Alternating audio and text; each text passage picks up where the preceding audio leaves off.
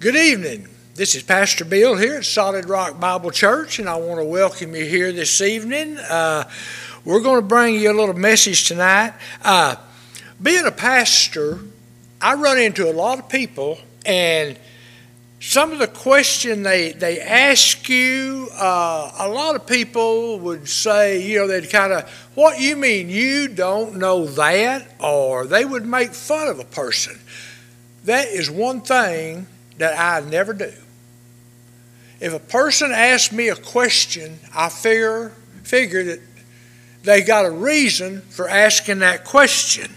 And one of the questions that I get asked ever so often, and to somebody that knows Jesus Christ, that has served Christ and been there a while, this is a very simple question. But to the person that has never accepted Christ, maybe looking at,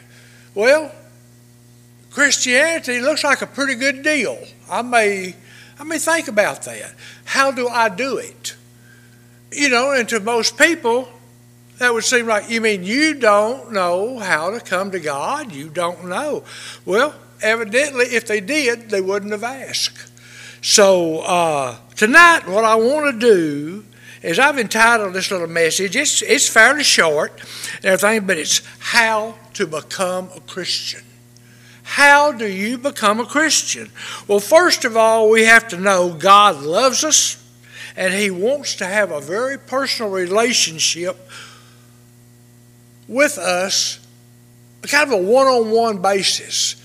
Well, how does God do a one-on-one basis with so many people? Well, God does it by the Holy Spirit living on the inside of you. You and God have a personal relationship that only you and God have. And, I like that. I like knowing that I have a personal relationship with God that nobody else has. It's just God and I. We have our own personal relationship. We have those certain things we talk about, certain things I pray about, and it's just a one-on-one basis, and that's the way God is. He loves us, and He likes that one-on-one. He wants to get to know us better, or I say He already knows us, but we get to know God better. We get to see His love. We get to feel His love. But what do you have to do to become a Christian? Well, that's what we're going to look at here right fast. And there is one thing, really, though, that separates us from God. And that one thing that separates us is called sin. The Bible describes sin in numerous ways. But most simply, sin is our failure to measure up to the holiness of God and His righteousness. We sin by the things that we do, the things we say, the choices that we make in our life, even the thoughts that we entertain. Notice I said something, thoughts that we entertain. When we have the wrong thoughts come to us, do we sit there and dwell on them? Do we sit there and think on them? Do we entertain them? If these thoughts are not from God, get rid of them. Don't sit there and dwell on them. Those thoughts could cause you to go into a deeper sin, and just reject those thoughts and get rid of them, and don't sit there and dwell on them and think them. Don't entertain them. Don't welcome those thoughts into your life. And the Bible tells us in Romans chapter 3, verse 10, that there is no one righteous, no one at all. Not even one person is righteous. Then in Ecclesiastes 7:20, it kind of tells us the same thing again. This is Scripture backing up Scripture. It says, for there is not one just man upon earth that does good and sins not. Not one of us. We have all sinned. We've all come short of the glory of God. No matter how good we try to be, none of us does the right things all the time. We just don't do it. And God says that every person who has lived is a sinner. Every single person has sinned. And that any sin in our life can separate us from God, and this includes you and me. We can be separated from God because of sin in our life. You know, here in Romans 3:23, it says that we are all sinners. It says, for all have sinned and come short of the glory of God. Every single one of us have sinned. And it says if we have no sin, we're not being honest with God. We're lying because we've all sinned. And many people are confused about the way to come to God. And that's what I was saying a while ago. How do I become a Christian? How do I come to God? Some think that they will be punished or rewarded according to how good they are. Some think that they should make things right by their own lives before they come to God. You know, I've asked people, I said, why don't you come to church?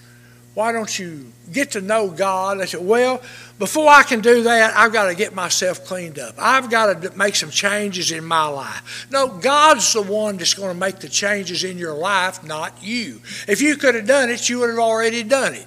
You can't do it. Only God can do it. And many find it hard to understand how Jesus could love them. They say, how can Jesus love me, like people say, when other people don't? Well, God does love us. He loves you more than you could ever imagine. And yes, our sins, God can't look upon them. It says that God cannot look upon sin. Do y'all remember when Jesus Christ went to the cross and he said, Father, why have you forsaken me? Why did God forsake his son on that cross? At that moment, that was a time that all the sins of the world were poured out on Jesus Christ. Jesus had sinned, and God could not even look upon his own son because of sin.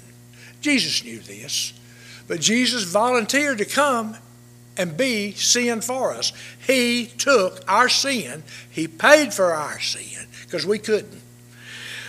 But because of God's great love for us, he sent his son to die for our sins. Jesus was the only one who could take our sins and cleanse us.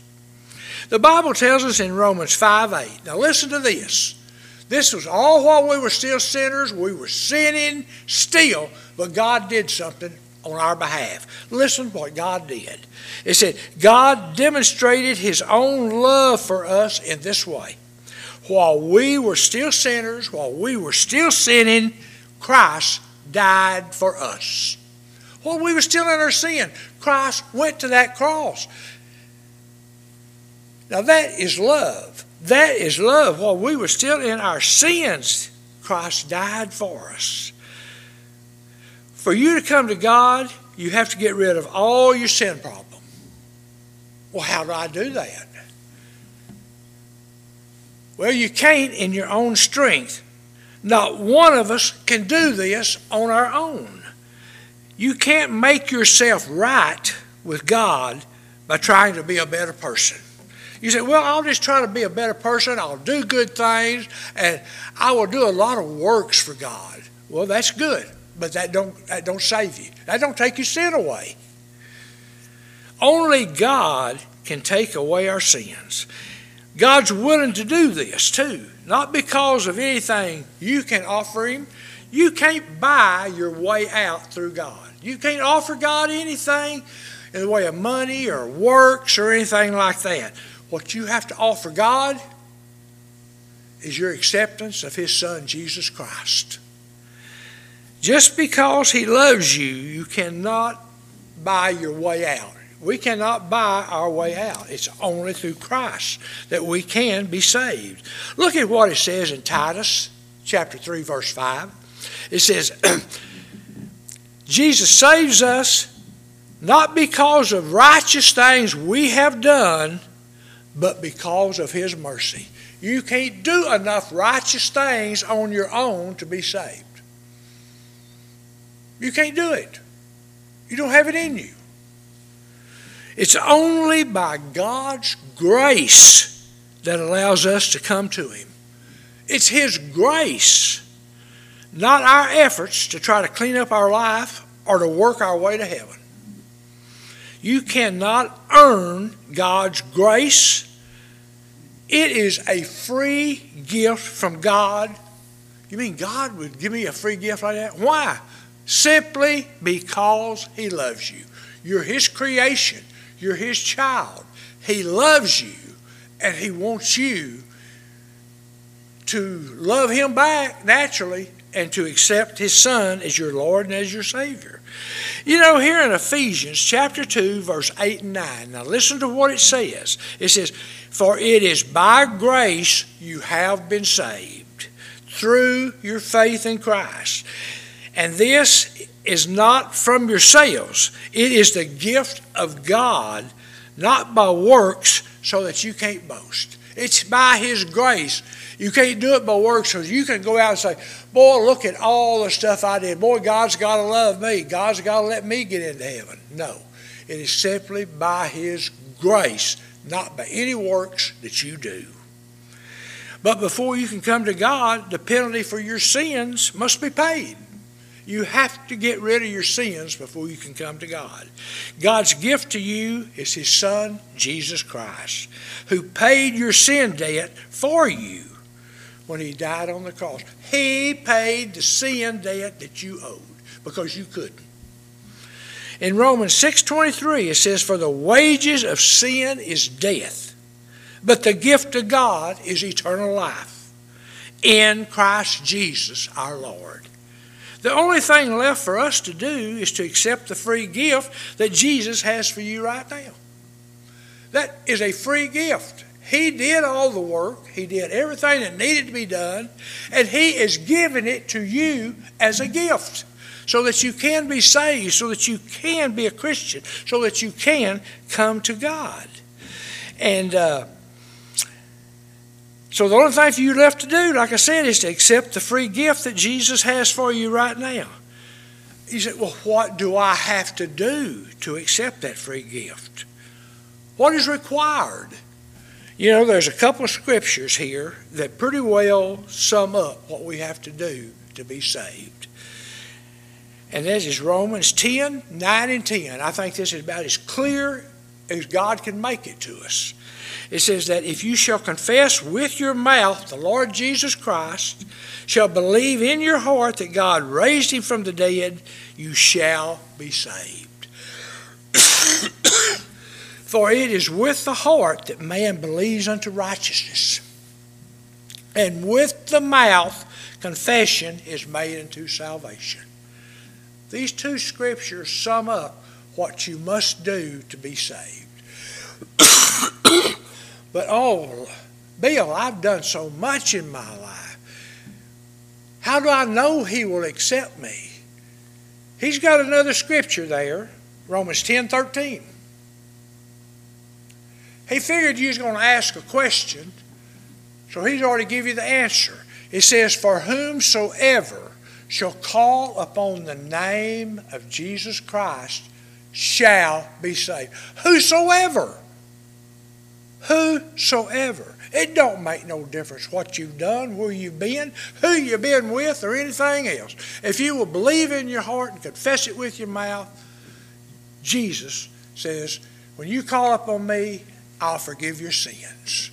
When you believe on me in your heart. Now God says that if you believe in His Son Jesus, you can have eternal life. You can have eternal life with Him in heaven. You don't realize what He's saying? He's saying if you would accept my Son, you have just bypassed hell. You have bypassed hell and gone straight to heaven. You have eternal life now with God. Let me ask you something out there. Are you ready to accept God's gift of eternal life right now? Because Jesus is offering it to you right now. Those of you who have asked, what do I have to do? I have just told you. If you will accept Jesus Christ by believing upon Him, believing He is the Son of God, He died on the cross, He rose the third day, now He's sitting at the right hand of God in heaven. If you will believe this in your heart, call upon Him and ask Him, "Lord Jesus, I want to come to you. I need you to be my Savior. I want you to be my Savior. Will you forgive me of my sins and receive me as your child?